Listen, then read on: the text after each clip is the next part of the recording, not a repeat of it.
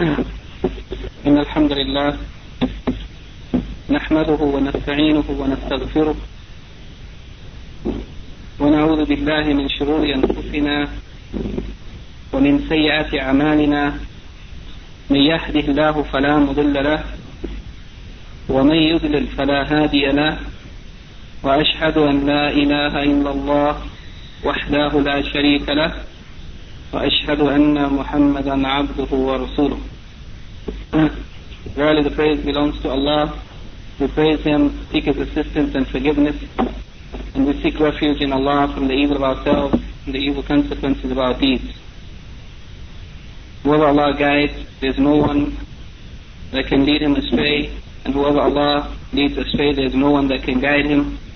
I bear witness that nothing deserves to be worshipped except Allah alone, and that He has no partners or associates. And I bear witness that Muhammad sallallahu alayhi wa sallam is His slave servant and His messenger. I would like to continue, bi'idhnillahi ta'ala, after a long vacation of more than 1 month, perhaps about 6 weeks now, with the explanation of Lum'at al-I'tiqad al-Hadi ila Sabil al-Rashad للإمام أبو محمد عبد الله ibn Ahmed ibn Muhammad ibn Qudama rahimahullah.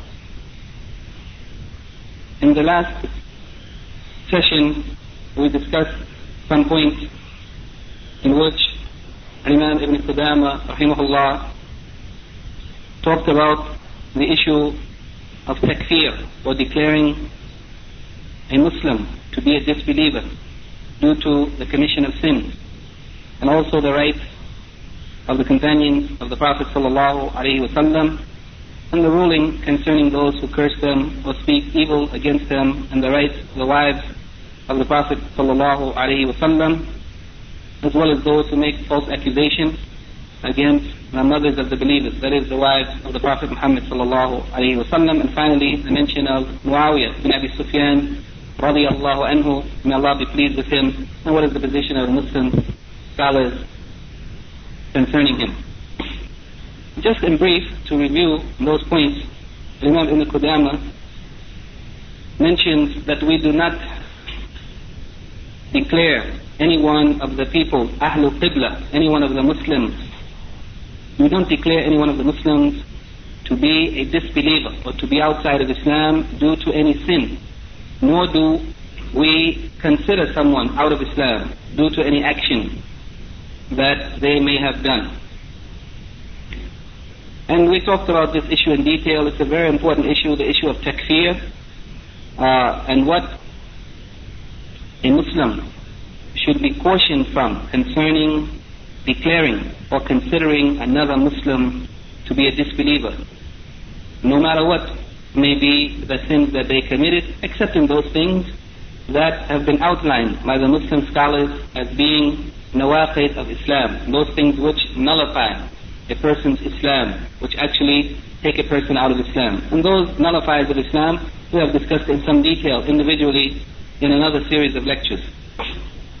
In any case, in general, the rule of Ahl Sunnah wal Jama'ah is that even if a person drinks alcohol or commits fornication or commits any other major sin, whether once or numerous times, we shouldn't declare that person to be a disbeliever due to the commission of sins, major or minor. Though the commission of sins is serious, and especially the major sins, nonetheless it doesn't take a person out of Islam. But we say that a person who does such things, that he is a sinner. He's a sinner, a disobedient person, and so on. Next, Imam Ibn Qudama says that the Ahl Sunnah wal Jama'ah consider that the position of Hajj and al-Jihad, fighting in the cause of Allah, are continuous, standing injunctions, along with obedience to every Imam or every leader of the Muslims, whether he's righteous or unrighteous, and also the permissibility of the Salatul Jum'ah, the congregational weekly prayer, the performance of Salatul Jum'ah behind the Imam, the leader of the Muslims, whether he's righteous or unrighteous, is permissible. And the expression of Imam Ibn Qudama is similar to the expression of many of the Imams of the Muslims, in which he used the word ja'iza, that Salatul Jumu'ati khalfahum ja'iza, it means that it's permissible And perhaps the reason for this is because if the Imam of the Muslims is unrighteous, and there would be no harm or trouble caused by praying behind another Imam who is righteous, then it is better to pray behind the righteous person, the person who is obedient to Allah and adhering to the Sunnah of the Prophet ﷺ, rather than to pray behind the Imam who is unrighteous, wicked, or of the people of innovation, bid'ah. But if it would lead to fitna or trouble or confusion amongst the Muslims, to avoid praying behind that Imam who is unrighteous, then it's permissible to pray behind the unrighteous Imam. If the person has been appointed or elected as the leader of the Muslims or appointed by the leader of the Muslims, even if they are unrighteous, it's permissible to pray behind them Salatul Jum'ah.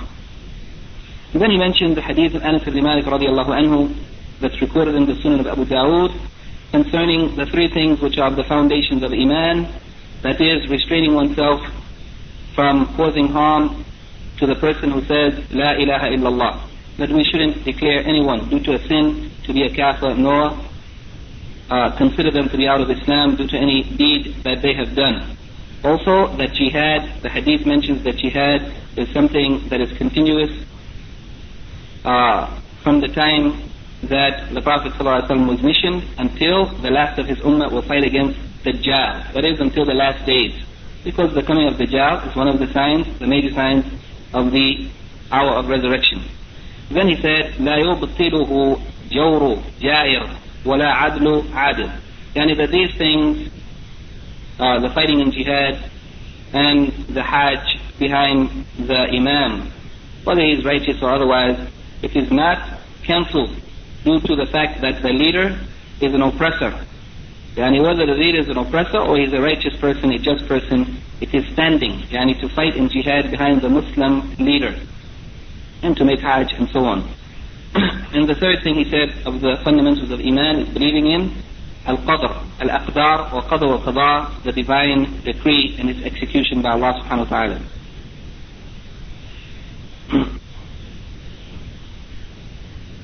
The next point, Imam Ibn Qudama mentioned, point number 86, that it is from the Sunnah to have allegiance, friendship and loyalty to the companions of the Prophet ﷺ, to love them and to always mention them in the best way, to ask for mercy upon them and forgiveness for them, and to refrain from mentioning their shortcomings. The companions of the Prophet ﷺ, we should refrain from mentioning their shortcomings or whatever disagreements took place between them. And also to believe that they are superior and they have precedence over all who came after them of the following generations up until our time. And Allah subhanahu wa ta'ala mentioned concerning this in Surah Al-Hashr, chapter 59, verse 10, وَالَّذِينَ جَاءُوا مِن بَعْدِهِمْ, yani that those who came after them, after the companions of the Prophet, after the Sahaba, that means all generations who came after them, يَقُولُونَ رَبَّنَا اغْفِرْ لَنَا وَلِإِخْوَانِنَا الَّذِينَ سَبَقُونَا بِالْإِيمَانِ. O Allah, have mercy or forgiveness. O Allah, forgive them, forgive us and our brothers, those who preceded us in Iman, meaning the Sahaba, and then those who came after them. وَلَا تَجْعَلْ فِي قُلُوبِنَا غِلًّا لِلَّذِينَ آمَنُوا. And don't place any bad feelings in our hearts for those who believe. Then the Shaykh talked about the rights of the companions of the Prophet ﷺ. And as Imam Ibn Qudama mentions in the text of the book, that we should love them and respect them and only speak well about them and avoid any mention of their shortcomings or their faults or whatever.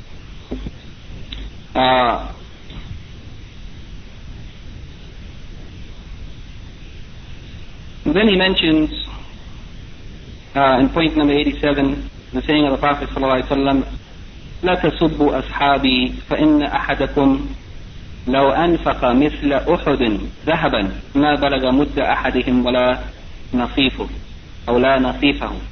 That you shouldn't speak abusively about my companions, the Sahaba radiallahu anhum ajma'in.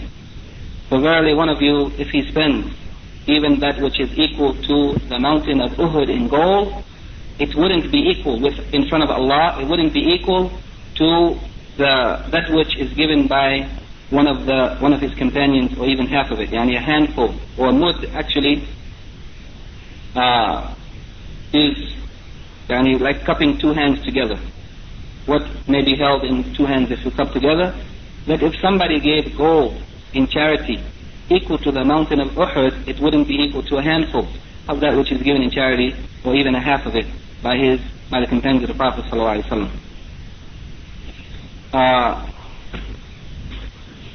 Then he discussed in some detail the ruling concerning speaking evil against the companions, cursing them,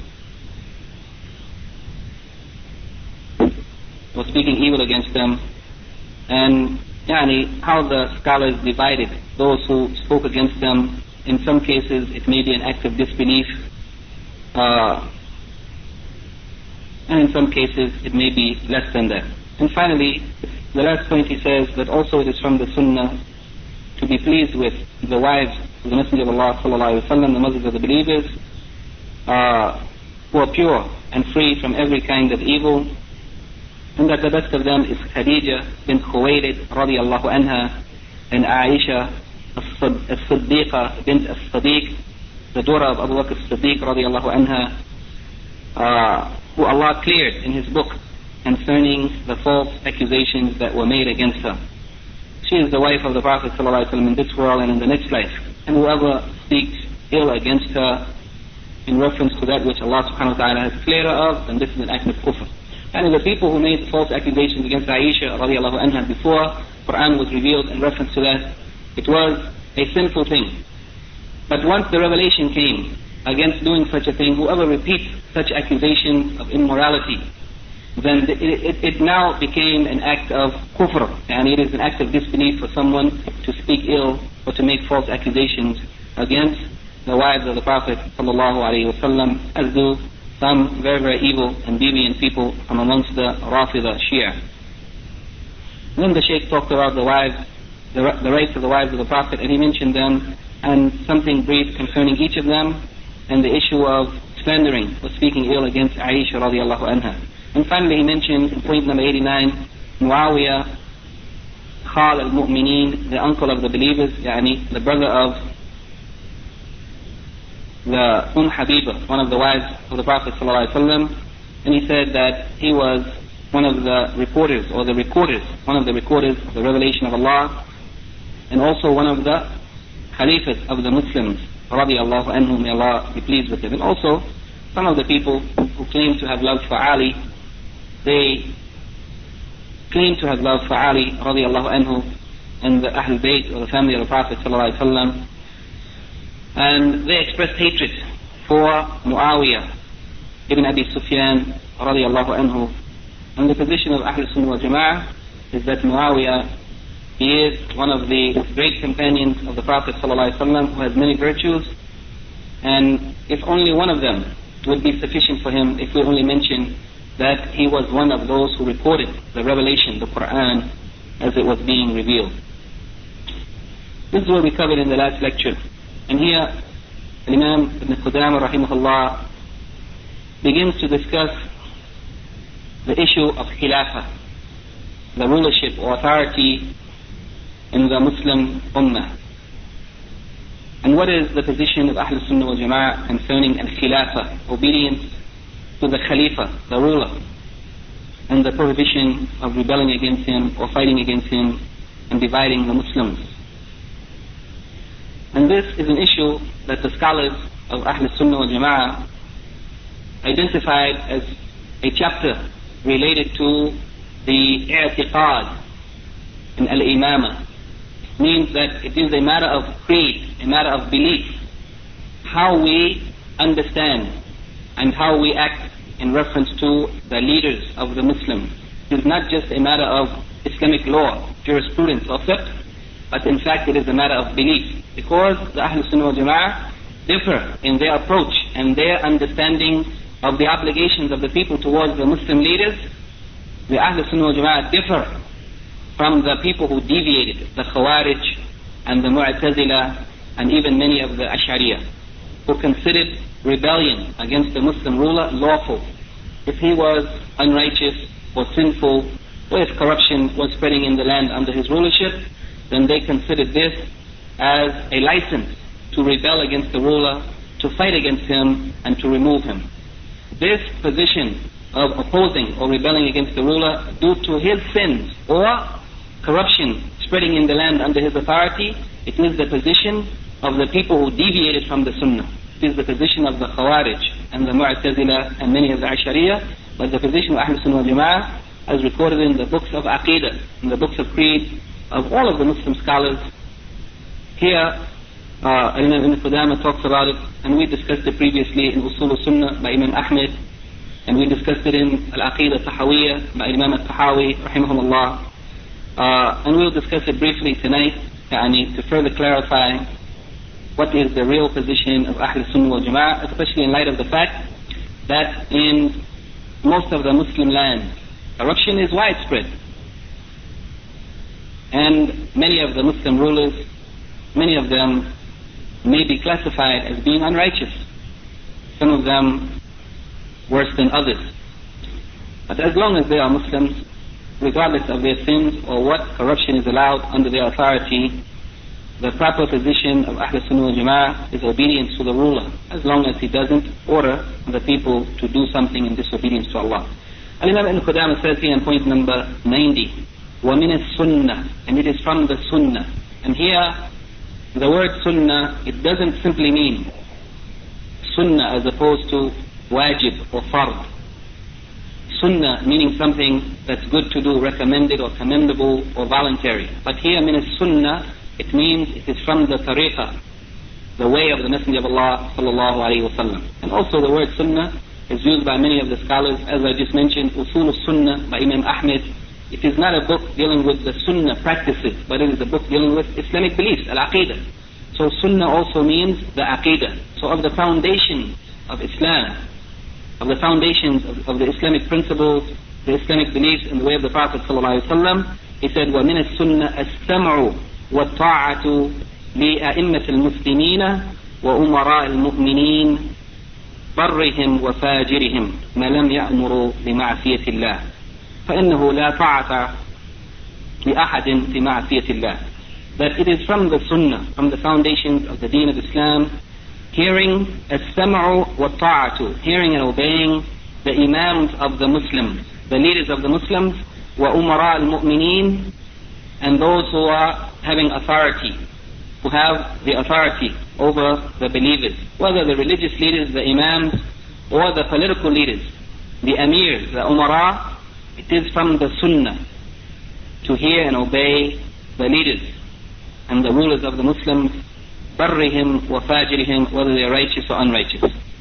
And that is with the condition, as Imam Ibn Qudama and most of the scholars said, based on the hadith of the Prophet ﷺ, which clearly states this principle, as long as they don't command the people with disobedience to Allah. And as long as the leader doesn't command the people to do something in disobedience to Allah, then we must hear and obey. For verily, there is no obedience to anyone, to any created being, or any creature, or anyone at all, if it involves disobedience to Allah subhanahu wa ta'ala. So the first point and the first principle is obedience to the rulers, to the Muslim leaders, whether the religious leaders, the Muslim scholars, or the political leaders, those who have authority over the state and the affairs of the Muslims. And point number 91, وَمَنْ وَلِيَ الْخِلَافَةِ وَاجْتَمَعَ عَلَيْهِ النَّاسِ وَرَضُوا بِهِ أو غلبهم بسيفه حتى صار الخليفة وسمي أمير المؤمنين وجبت طاعته وحرمت مخالفته والخروج عليه وشق عصا المسلمين.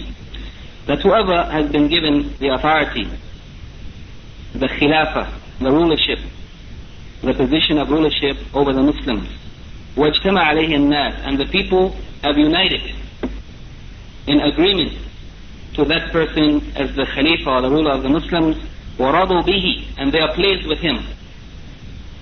Whoever is the Khalifa of the Muslims, due to the agreement of the people in being pleased with him, أَوْ غَلَبَهُمْ بِسَيْفِهِ, or that one who overcame them by his sword, by force, and he took the authority, not being elected, selected, or chosen by the people, but who came into authority by force. by using strength, by using armies. Even that one, if he came into authority by force, then he became the Khalifa. حتى صار الخليفة, he became recognized as the Khalifa, وسمي أمير المؤمنين, and he is called or referred to as the leader of the believers.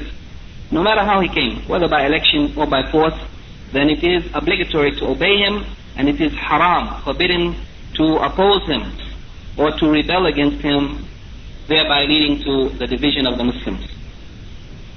This is sufficient for us to discuss tonight because of the importance of this issue and the confusion amongst the Muslims today in many of the Muslim lands, not to mention in the non-Muslim lands, concerning what is the proper position of the Muslims about the authority, the rulers, whether religious or political rulers in the Muslim lands, and whether they are righteous or unrighteous, and so on.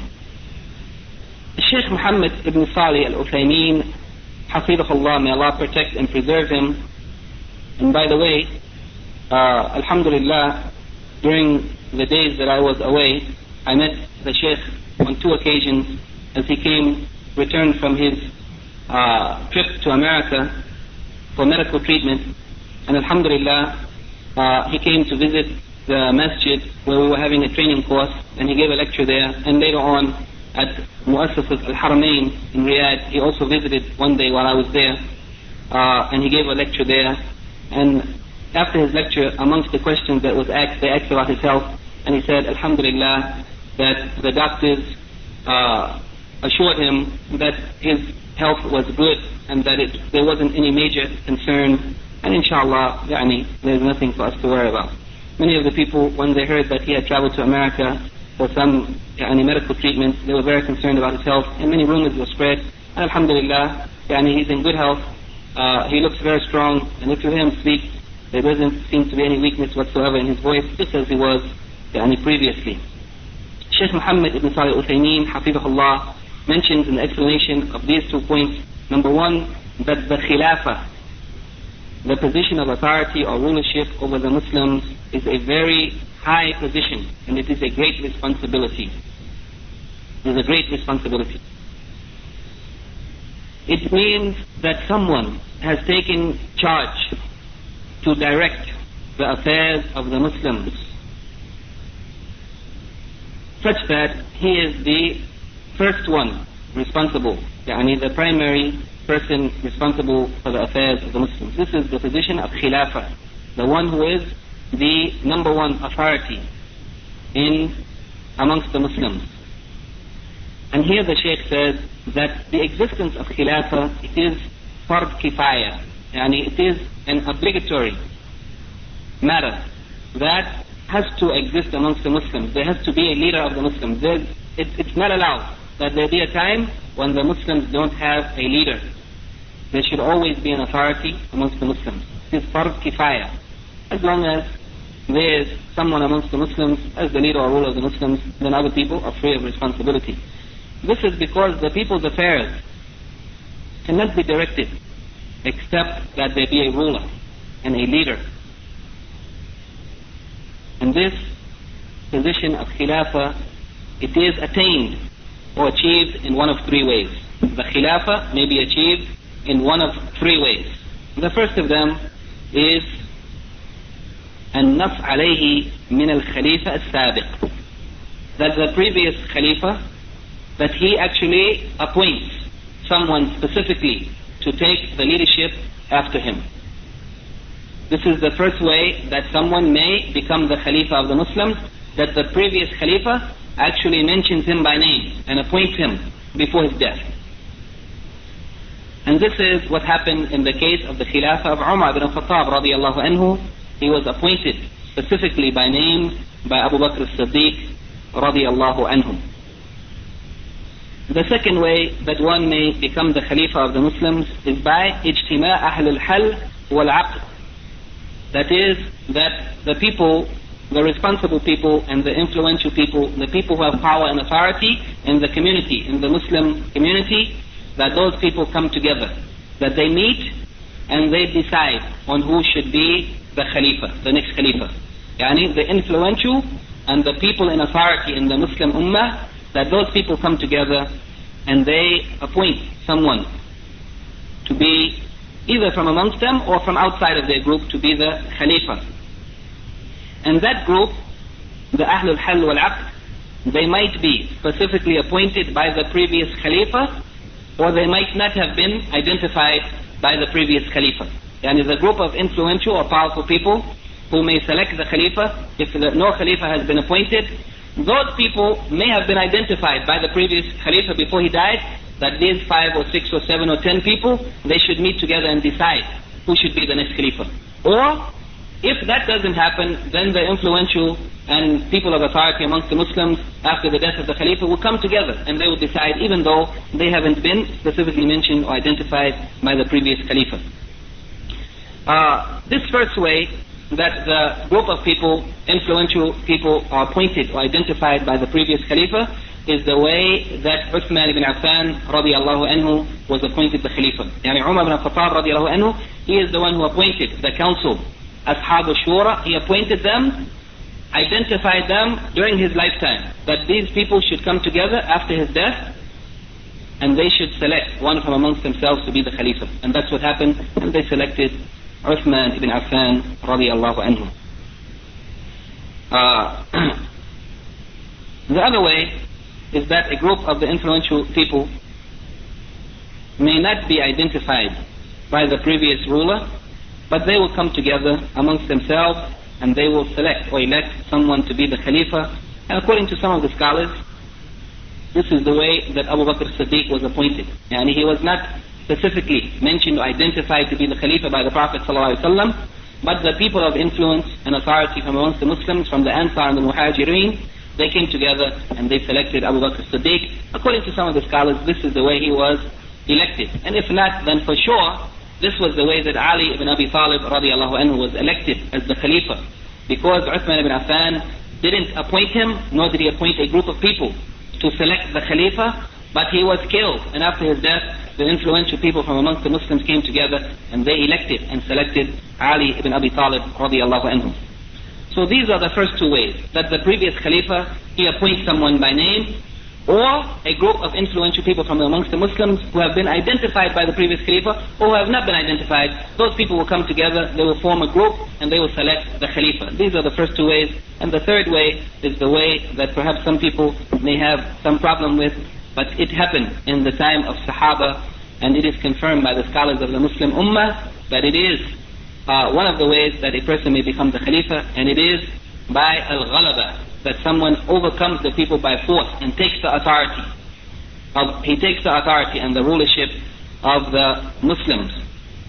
And this is what happened in the case of the Khilafah of Abdul Malik ibn Marwan, one of the Umayyad Khalifas, who actually was selected by some of the people to be the Khalifa in some parts of the Muslim lands, in Asham and a few other places. But most of the Muslim lands at that time was under the authority of Abdullah ibn az-Zubayr radiallahu anhuma. May Allah be pleased with him, and his father az-Zubayr, one of the 10 people from his paradise.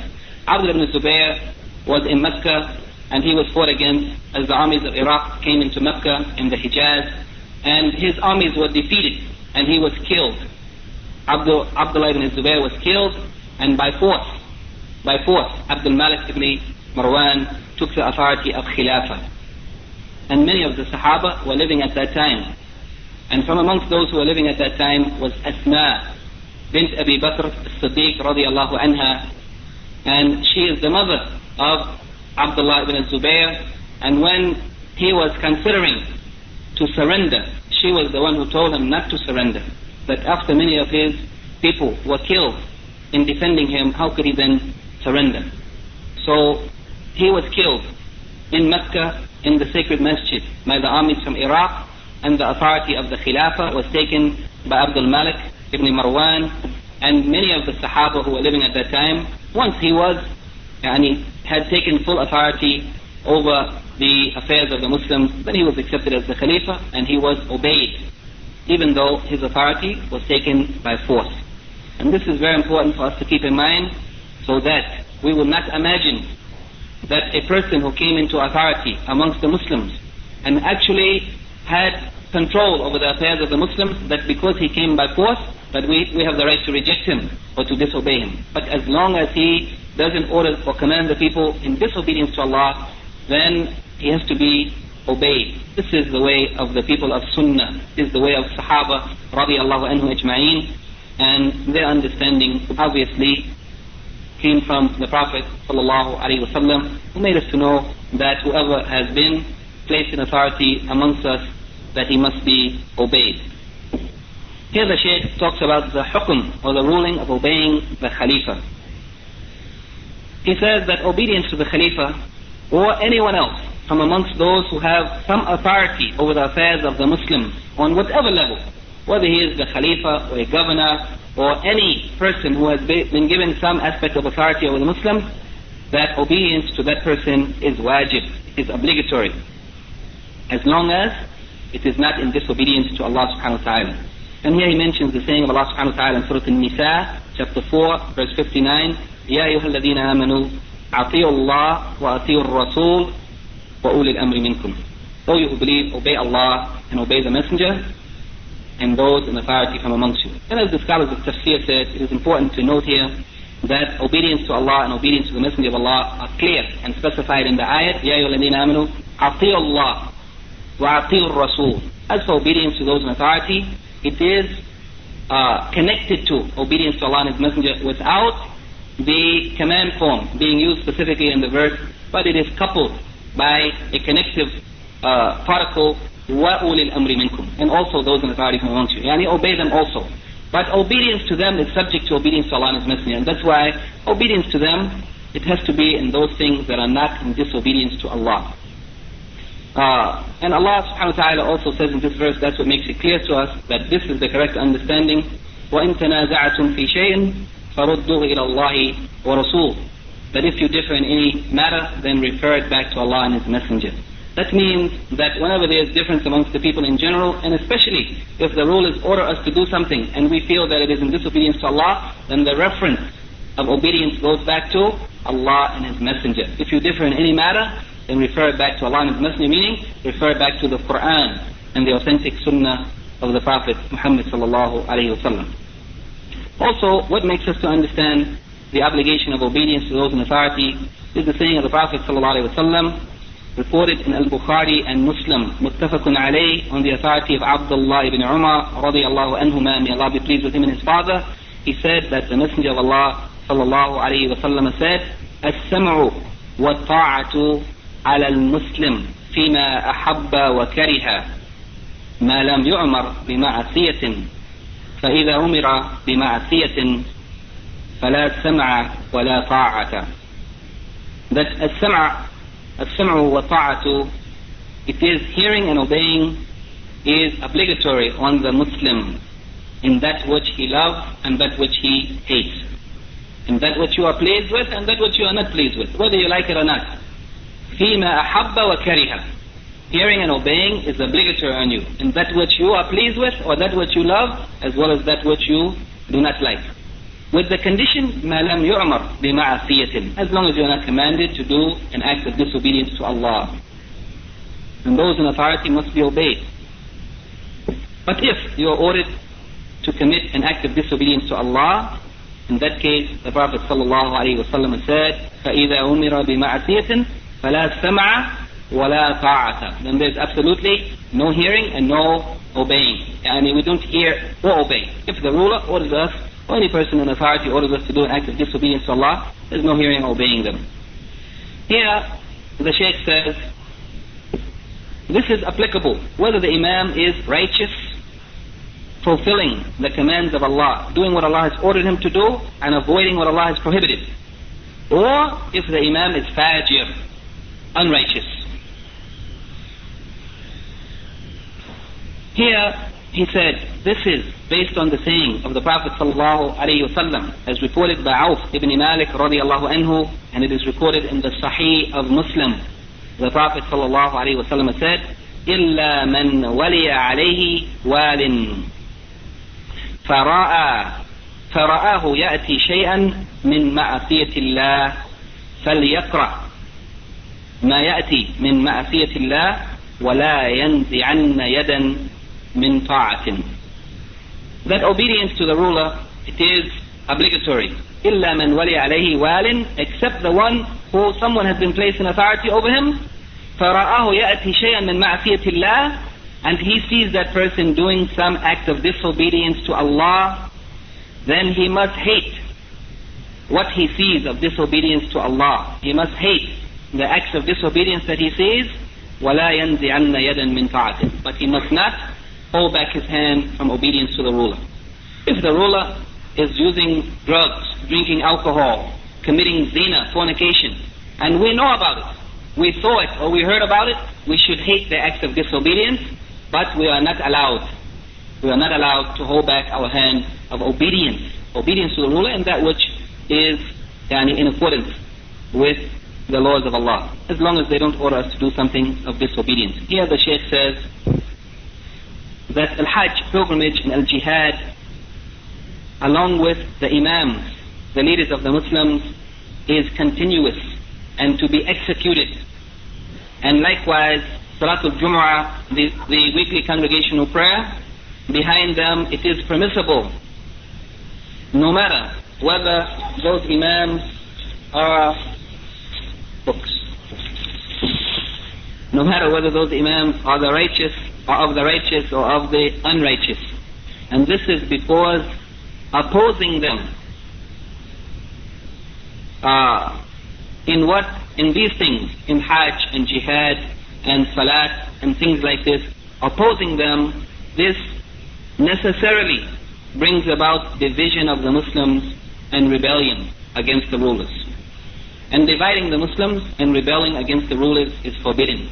Therefore, we are expected to stand behind the Imams in whatever they do of good. In Hajj and Jihad and Salat, all of these things are good. And this was a very beautiful point of wisdom from Uthman ibn Affan radiallahu anhu, when he was the Khalifa of the Muslims and he was surrounded by those ignorant, rebellious people who came from outside of Medina under the influence of the enemies of Islam, and they had been deceived to rebel against Uthman. Though he was one of the closest companions of the Prophet ﷺ, he was one of the Khulafa al-Rashideen that the Prophet ﷺ prophesied and predicted that he would be of those people who would come after him and that we must obey them. He said, "Alaykum bi sunnati wa sunnati al-Khulafa al-Rashideen al-Mahdiyin min ba'di," that it is obligatory on you to follow my sunnah and the sunnah of the rightly guided Khalifas who will come after me. And from amongst them is Abu Bakr, Umar, Uthman, and Ali radiallahu anhum ajma'in. It was Uthman who was surrounded by the enemies, the rebellious, ignorant people who didn't have knowledge of the deen, who thought that corruption had spread under his authority in some of the Muslim lands, and therefore he should be removed by force, which is against the way of Sahaba and against the guidance of the Prophet and the instruction of Quran. Some of the people came to Uthman, some of the close Sahaba. They came to him and said, "Shall we stand behind you, take up arms and fight against them? We are ready." They are leading us in prayer, these ignorant, rebellious people. And Uthman radiallahu anhu, he forbid them from taking up arms, but he was patient. And he told them that if they are leading the prayers, follow them. Follow them in that which they are doing of good, and not in that which they are doing of evil. So even though those people were the people who rebelled against him, and those are the people who eventually killed him, but as long as they are doing good, whoever has authority, and that authority was the authority that they had taken by force to lead the prayers. It was the right of the Khalifa Uthman, but he was surrounded in his house, and those people took the authority that didn't belong to them, and yet he told them, follow them in the prayers. Because prayers are deeds of righteousness, so follow them in that which is good, and not in that which is evil. Then the Shaykh actually goes back to a previous point that was discussed in the lecture, the previous lecture. He mentions the hadith, which Imam Ibn Qudama mentions that there are three things from the fundamentals of Iman. And he says that that hadith is da'if. As we mentioned last week, it is an unauthentic hadith.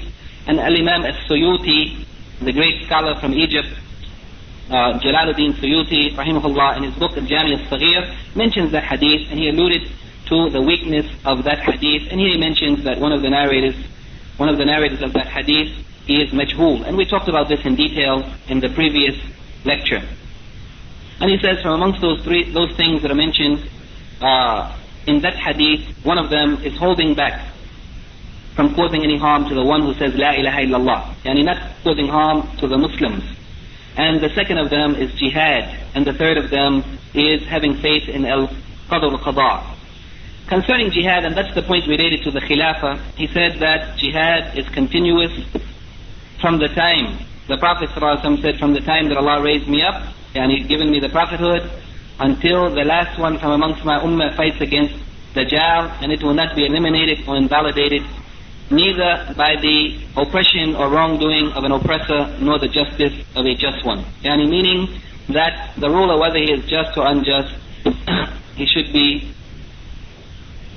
followed and obeyed.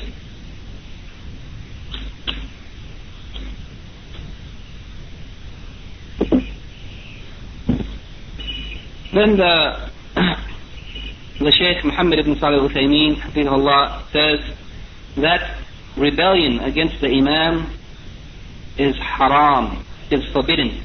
Rebelling against the Imam, the leader of the Muslims, is forbidden. And one of the proofs of this is the hadith muttafaqun alayh, reported by Al-Bukhari and Muslim on the authority of Ubadah ibn as-Samit radiyallahu anhu, who said, after some of the people came to him while he was sick, some people came to Ubadah ibn as-Samit radiyallahu anhu and asked him to narrate to us something, a hadith that you heard from the Prophet sallallahu alayhi wa sallam. And he narrated to them this hadith: بايعنا رسول الله صلى الله عليه وسلم على السمع والطاعة. That the Prophet صلى الله عليه وسلم took the oath of allegiance from us to hear and obey. To hear and obey the rulers.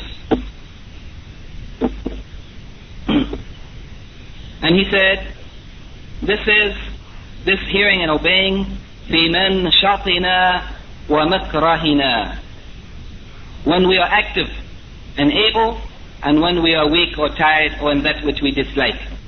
وعسرنا ويسرنا, in difficulty as well as in ease. وأثرة علينا, and also when the rulers are those who give preference to themselves over the people, yani taking their rights but not giving the people their rights. وأثرة علينا, when the rulers give preference to themselves, taking all of their rights but not giving the people their rights. He said that we took, or the Prophet ﷺ took allegiance from us to hear and obey in the time when we are able or active, and when we are tired, or in that which we dislike, in that which is in difficulty as well as in ease, and even when the rulers give preference to themselves over us, yani not giving us our rights. وأن لا ننازع الأمر أهله وأهله إلا أن تروا كفرا بواحا عندكم فيه من الله برهان. يعني, and this is the important point of the hadith of Ibadah. He said that the Prophet ﷺ took allegiance from them that they should not contest or fight against the authority of the one who has been given authority. And لا تنازع الأمر أهله, يعني the person who has been given authority over the Muslims, we should not contest him, we should not oppose him or fight against him, except in one condition: إلا أن تروا كفرا بواحا عندكم فيه من الله برهان, except in the case where the ruler has displayed openly clear kufr, disbelief, and the people have a proof from Allah, a clear evidence from the Sharia, from the Quran and Sunnah, of that person's kufr, clear kufr. And of course we know that kufr, it is a matter that is not based on a particular action, simply that someone does an action or an act of disbelief, and therefore we declare them to be a kafir. But as we discussed, related to the matters of takfir, that the declaration of the kufr of someone, it is the right and responsibility of the scholars of the Muslim ummah, not for the common people. And it should be after full determination of the fact that the person has done something which is in fact an act that takes the person out of Islam, and they have done it knowingly, not out of ignorance, and willingly, not out of compulsion or for some other reason. But if there is a clear proof from Allah of the disbelief of the ruler, then in that case the ruler should be removed, because the kafir is not allowed to be an authority over the Muslims. But an unrighteous ruler is not to be rebelled against. This is the hadith in which it is made clear For it is one of the many hadiths in which it is made clear that we should not contest or fight against the ruler except in the case where the ruler is a kafir or he goes out of Islam. Also, the hadith reported by Imam Muslim on the authority of Abdullah ibn Mas'ud radiyallahu anhu, he said that the Messenger of Allah sallallahu alayhi wa sallam said, and he predicted that this would happen, and now we see it today, يَكُونُ عَلَيْكُمْ أُمَرَاء تَعْرِفُونَ وَتُنْكِرُونَ فَمَنْ أَنْكَرَ. Yani that you will have in the future, there will be over you those rulers, umara, who you will be in agreement with some of their actions and you will be in disagreement with some of their actions. Yani you will accept some of their deeds to be good and you will reject some of their deeds because they will be evil. That there will come a time when there will be rulers like this. Some of what they do will be acceptable and some of what they do will be rejected, will be evil. فَمَنْ أَنْكَرَ فَقَدْ بَرِحَ. So whoever speaks against it or acts against it or rejects it, then that person is free of blame. Whoever rejects it is free of blame. وَمَنْ كَرِهَ فَقَدْ سَلِمَ. And whoever hates it in their heart, at least, if they cannot speak out against it or say anything against it or do anything against it, then at least they hate it in their heart, then that person is also safe. The one who ankara or the one who kariha. Either the one who rejects it or the one who, even if they hide the hatred in their heart, but they don't accept it and they are not pleased with it, then they will be safe. وَلَكِنْ مَنْ رَضِيَ وَتَابَعَ. But as for the one who is pleased with the evil of the ruler and who follows in the footsteps of the ruler, who accepts and participates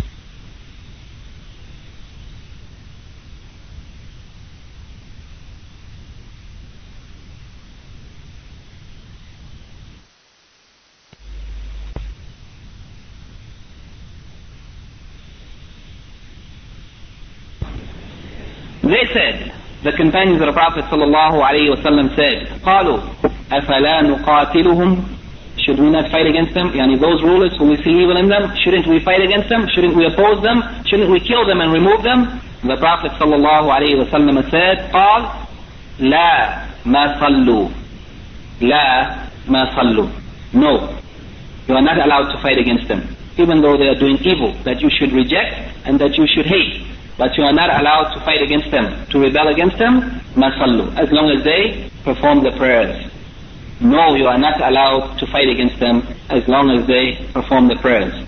That means that as long as the ruler is implementing Islam, yani enacting the prayers or performing the prayers, then he should not be rebelled against or fought against. But his actions of evil should be rejected and it should be hated. As long as the person rejects it or hates it in their heart, then they are free of blame. This hadith is reported by Al-Imam Muslim in the chapter concerning Al-Imara or authority. Then the Shaykh says, and this is the last point that he makes here, that of the benefits that we get from these two hadiths, one of the benefits from these two hadiths is that the one who abandons salat has shown open kufr. Yani, the one who doesn't perform the prayers shows clear kufr. Because the Prophet ﷺ didn't allow the people to rebel against the imams except for kufr, clear kufr. And he has made the prohibitive factor in fighting against the imams the fact that they perform prayer. As long as they perform prayer, you cannot fight against them. So this indicates that if you are allowed to fight against them for abandoning prayer, and the only way you can fight against the rulers is for kufr, then abandoning prayer is an act of kufr, an act of disbelief. This is the end of what the Shaykh says, and this is where we'll stop at. Does somebody have the time? 7 o'clock? How much time is remaining before the adhan? Okay, let's take a few moments before we take questions, just to take a few further steps, or a few points related to this topic that we are dealing with. And these points, there are many, but a few of them I want to just take a few moments to read to you, are from the essay of Shaykh al-Islam ibn Taymiyyah, a brief rule related to the obligation of obedience to Allah and obedience to His Messenger and obedience to those who are in authority amongst the Muslims.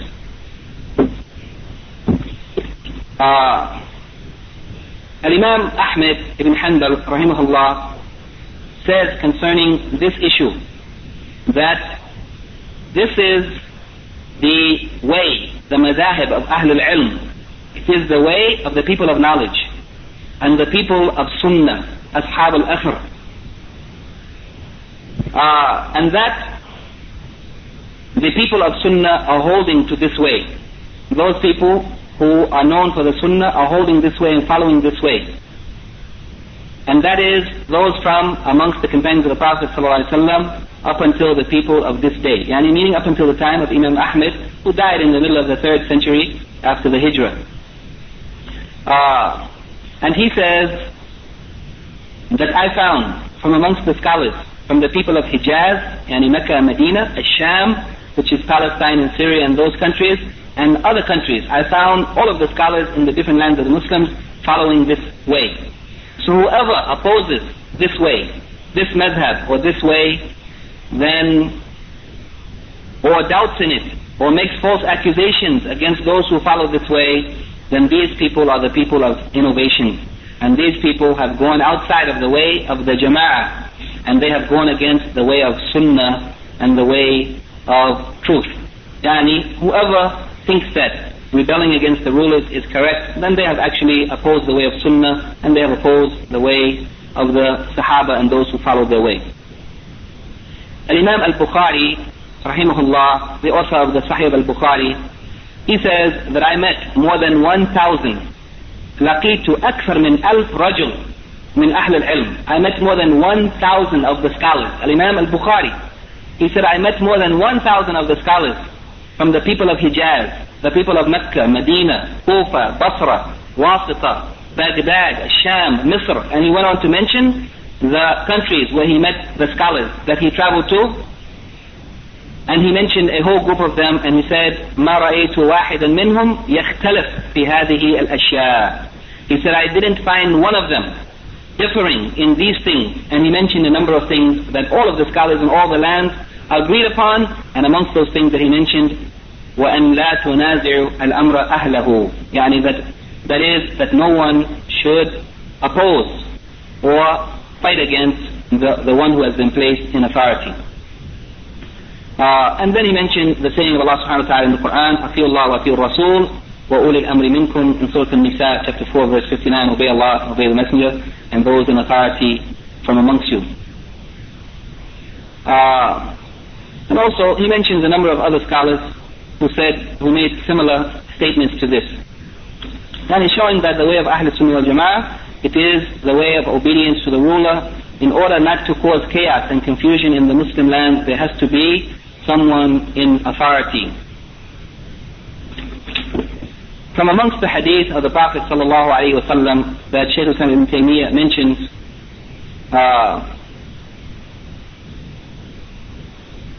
but before that, there's an example here that took place in the time of Shaykh Islam ibn Taymiyyah,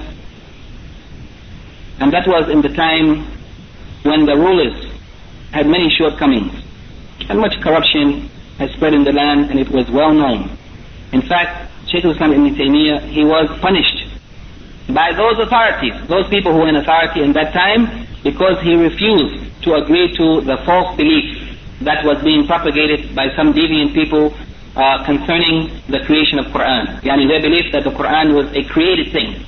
And we know that the belief of Ahl Sunnah wal Jama'ah is that the Quran is Kalamullah, غير مخلوق. That Quran is the speech of Allah, it is not created. So Shaykh Islam ibn Taymiyyah refused to accept these ideas, and because of that he was imprisoned, and he was also persecuted and punished. In spite of that, he was very severe in warning the people against rebelling against those in authority or holding back their hand from obedience to them. And he said that whoever rebels against authorities, it will only lead to corruption and more harm greater than that evil or corruption that we found being done by the rulers.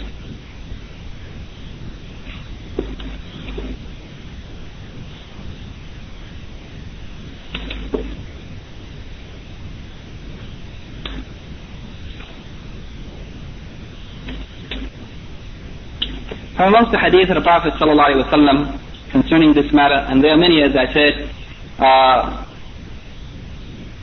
is the saying of the Prophet recorded in Bukhari and Muslim on the authority of Abdullah ibn Mas'ud, إِنَّهَا تَكُونُ بَعْدِي أَثَرَةٌ وَأُمُورٌ تُنْكِرُونَ, that there will be after me those who give preference to themselves and many things which you would dislike or hate. قالوا يا رسول الله كيف تأمر من أدرك منا ذلك, what do you order those who found themselves living in that time when the leaders would give preference to themselves and hold back the rights of the people and evil would be spread amongst them? What do you order us to do? He said, تُؤَدُّونَ الْحَقِّ الَّذِي عَلَيْكُمْ وَتَسْأَلُونَ اللَّهَ الَّذِي لَكُمْ. These are the words of the Prophet ﷺ recorded in Bukhari and Muslim. تُؤَدُّونَ الْحَقَّ الَّذِي عَلَيْكُمْ, and fulfill the rights that are upon you to the rulers. Whatever rights they have over you, fulfill them. وَتَسْأَلُونَ اللَّهَ الَّذِي لَكُمْ, and if the rulers don't give you your rights, تَسْأَلُونَ اللَّهَ الَّذِي لَكُمْ, ask Allah for the rights that belong to you. If the rulers give preference to themselves, then fulfill their rights, obey them, and whatever rights they hold back from you, ask for your rights from Allah subhanahu wa ta'ala, and Allah will recompense you whatever has been denied you. Also, of the hadith of the Prophet sallallahu alaihi wasallam concerning this matter is the hadith which is reported in Sahih Muslim. He said, اسمعوا وأطيعوا فإنما عليهم ما هملوا وعليكم ما حملتم. اسمعوا وأطيعوا, hear the orders of the rulers, وأطيعوا, and obey them, فإنما عليهم ما حملوا, because whatever they have been held responsible for, whatever responsibility they have been given, they will answer for it. It is their responsibility to answer to Allah. If they fall short in it, you are not responsible, but it is upon them to answer. وَعَلَيْكُمْ مَا حُمِّلْتُمْ, and you will be responsible for what authority or responsibility has been given to you. Yani the authority that has been given to the rulers, if they don't fulfill it, they will be questioned by Allah. And the responsibility that has been given to you is what you will be questioned about. And the hadith concerning this are many. These are just a few of them. And in closing, I mentioned a statement or an incident that took place in America. One of the scholars, Sheikh Adil Al-Kalbani, one of the famous reciters of Quran, we went to visit him on a number of occasions, and once while we were sitting with him, he discussed with us his trip to America, and he gave many lectures in different masjids. And when he used to go to different masjids, he used to ask the people about what are the problems of the people in that community so that he can address it. The problem in one of the communities was the people, all they talked about was the wrongdoing and the shortcoming and the oppression and the sin and corruption of the rulers. That's all they could think about. The rulers are corrupt, the rulers are bad, the rulers are evil. So he gave a lecture about zulm, about oppression and wrongdoing. And he talked about every type of zulm that you can find mentioned in the Quran and Sunnah. But he didn't mention the zulm of the rulers. So in the end of the lecture, he said, are there any questions? And the first person stood up and said, yes, you talked about zulm, oppression, wrongdoing, so many types, but why you didn't mention the oppression of the rulers? He said, the oppression and wrongdoing of the rulers, they will be asked about it on Yawm al-Qiyamah. You will not be asked about their wrongdoing. But the wrongdoing that you will be asked about is the wrongdoing of yourselves. So attend to your own shortcomings and don't worry about those who you have no authority over and those who you will not be questioned about. And this is a good piece of wisdom for us. Don't be concerned so much about the wrongdoing that you have seen or you came to know or you heard about of the rulers. Whatever wrongdoing they have done, know for sure it is all being recorded and they will be asked about it and called to account. But what we should be worried about is our own wrongdoing, our own shortcoming, and our own acts of disobedience that Allah subhanahu wa ta'ala will question us about on Yawm al-Qiyamah. And for the wrongdoing of the rulers, we have no authority over them. Allah will call them to account. But what we have authority over is what we will be asked about. That is ourselves and our families and those who are under our authority. This is what we should concentrate upon, and this is what we should be worried about. As for the wrongdoing of the rulers, we should reject it and we should hate it in our hearts and leave it to Allah subhanahu wa ta'ala, who is capable and well able to call them to account. Subhanak Allahumma wa bihamdika ashhadu an la ilaha illa anta astaghfiruka wa atubu ilayk. If there are any comments or corrections or questions, I don't know, has the adhan been called? Not yet? Okay. We'll take a few moments if there are any questions. Please. نعم تفضل يا أخي.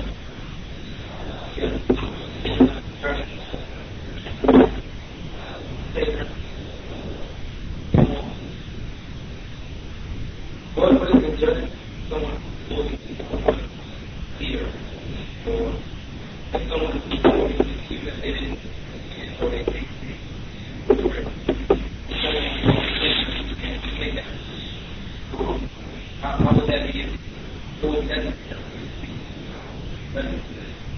judgment in terms of the Islamic law or the punishment, or what is the ruling Islamically concerning this? No.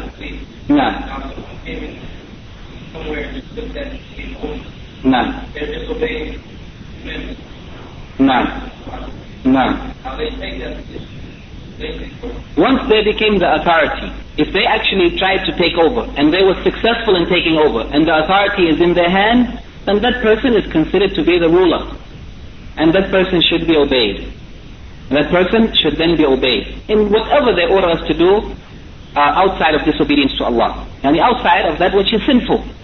As long as they don't order you to do something sinful, then you should obey them, even though they took the authority by force.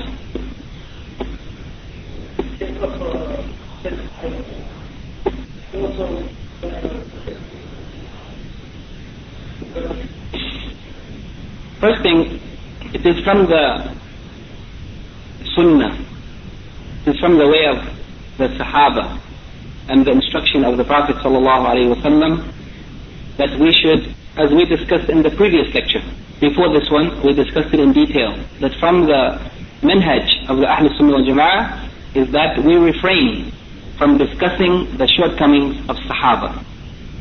The shortcomings of Sahaba and the differences amongst them should be avoided. We shouldn't discuss it. And this is one of the mistakes that some of the people today have fallen into. There are some people who are very well known, giving lectures about the Islamic history and the seerah of the Prophet ﷺ and the Khulafa al-Rashideen, discussing in detail the differences and disputes between Sahaba. And it is from the manhaj of Ahl Sunnah wal Jama'ah not to discuss these things in detail. We shouldn't go into discussion about them, because whatever shortcoming they have, it is outweighed by far by their virtues and the fact that Allah subhanahu wa ta'ala has chosen them to be companions of His Messenger Muhammad sallallahu alayhi wa sallam. Whatever shortcoming, it may have already been forgiven, like those who fought in Badr, or those who made hijrah in the beginning before the conquest of Mecca and so on.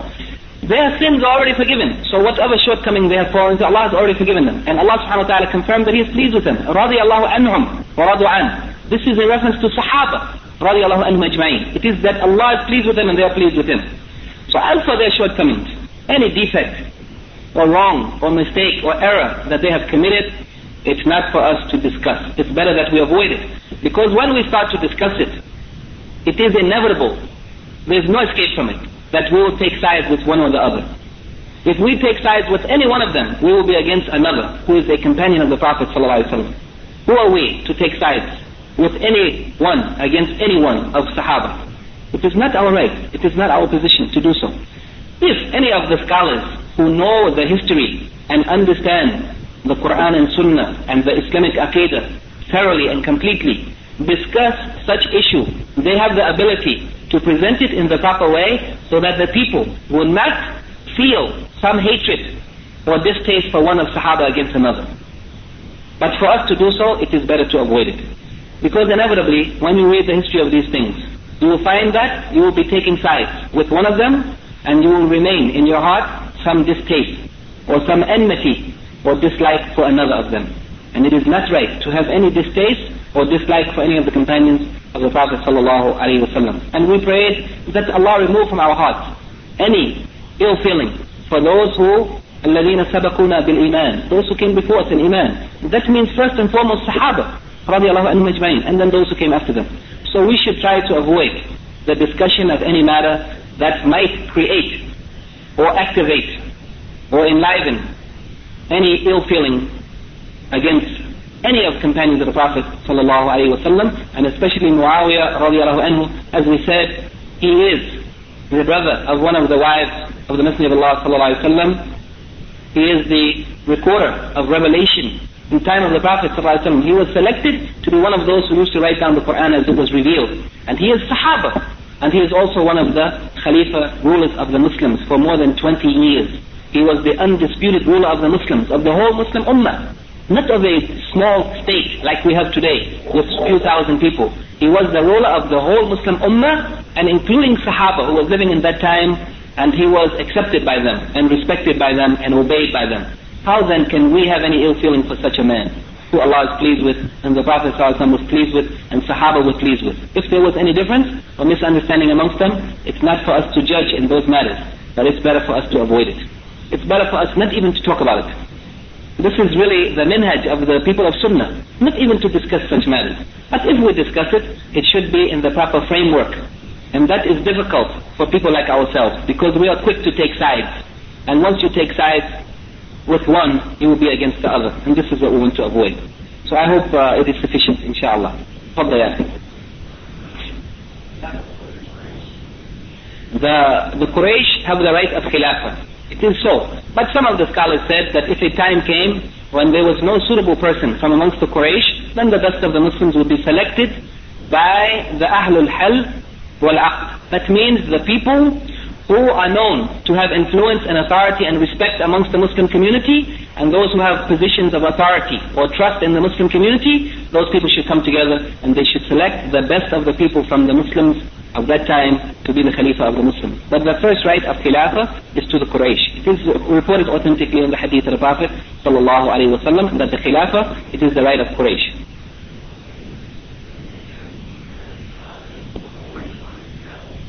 It is permissible to have more than one Khalifa? No, it's not permissible to have more than one Khalifa.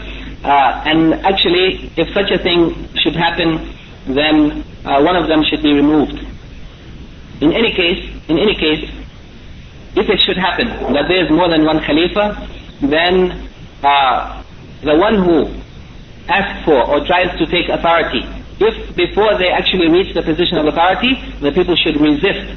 If there is already a Khalifa, the people should resist anyone trying to take the authority. But if they actually succeeded in taking the authority and overcame the previous one, then it is not our right to oppose them at that point. No, it's not permissible to be two Khalifas in two different places. The Muslim Ummah is one Ummah. But what we may have rulers, as we find now 30 or 40 or 50 so-called Muslim countries, and everyone has its own ruler, but they are not Khalifa.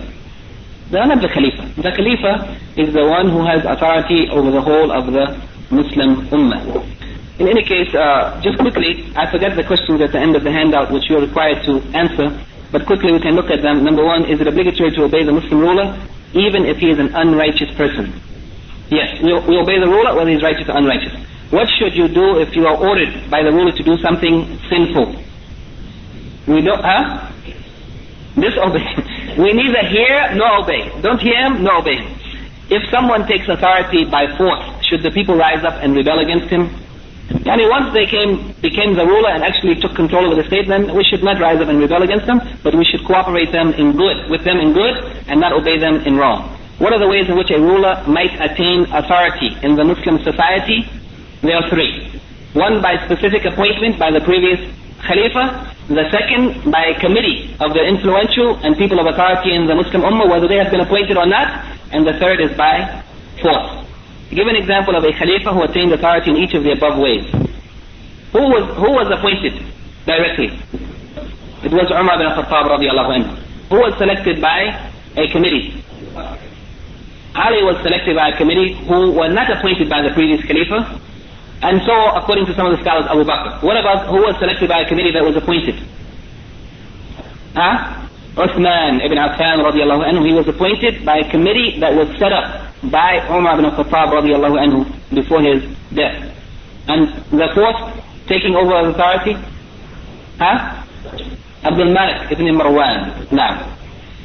Okay, this is the end of what we want to cover today. Inshallah, we should have two lectures remaining, dealing with two subjects. One of them is the people of Bid'ah and what is our relationship to them, and the other one is dealing with differences of opinion amongst the scholars of the Madahib in secondary matters, in jurisprudence, in fiqh, not in Aqidah, and what is our role, our position concerning them. Should we blindly follow them, or should we look at their evidences? These are the last topics that we will be discussing, inshallah. And then we'll finish the book. After that we'll have, as quick as possible, we'll have a review, and then we'll have examination. And whoever has to travel before that, قدر الله وما شاء فعل. سبحانك اللهم وبحمدك أشهد أن لا إله إلا أنت أستغفرك وأتوب إليك.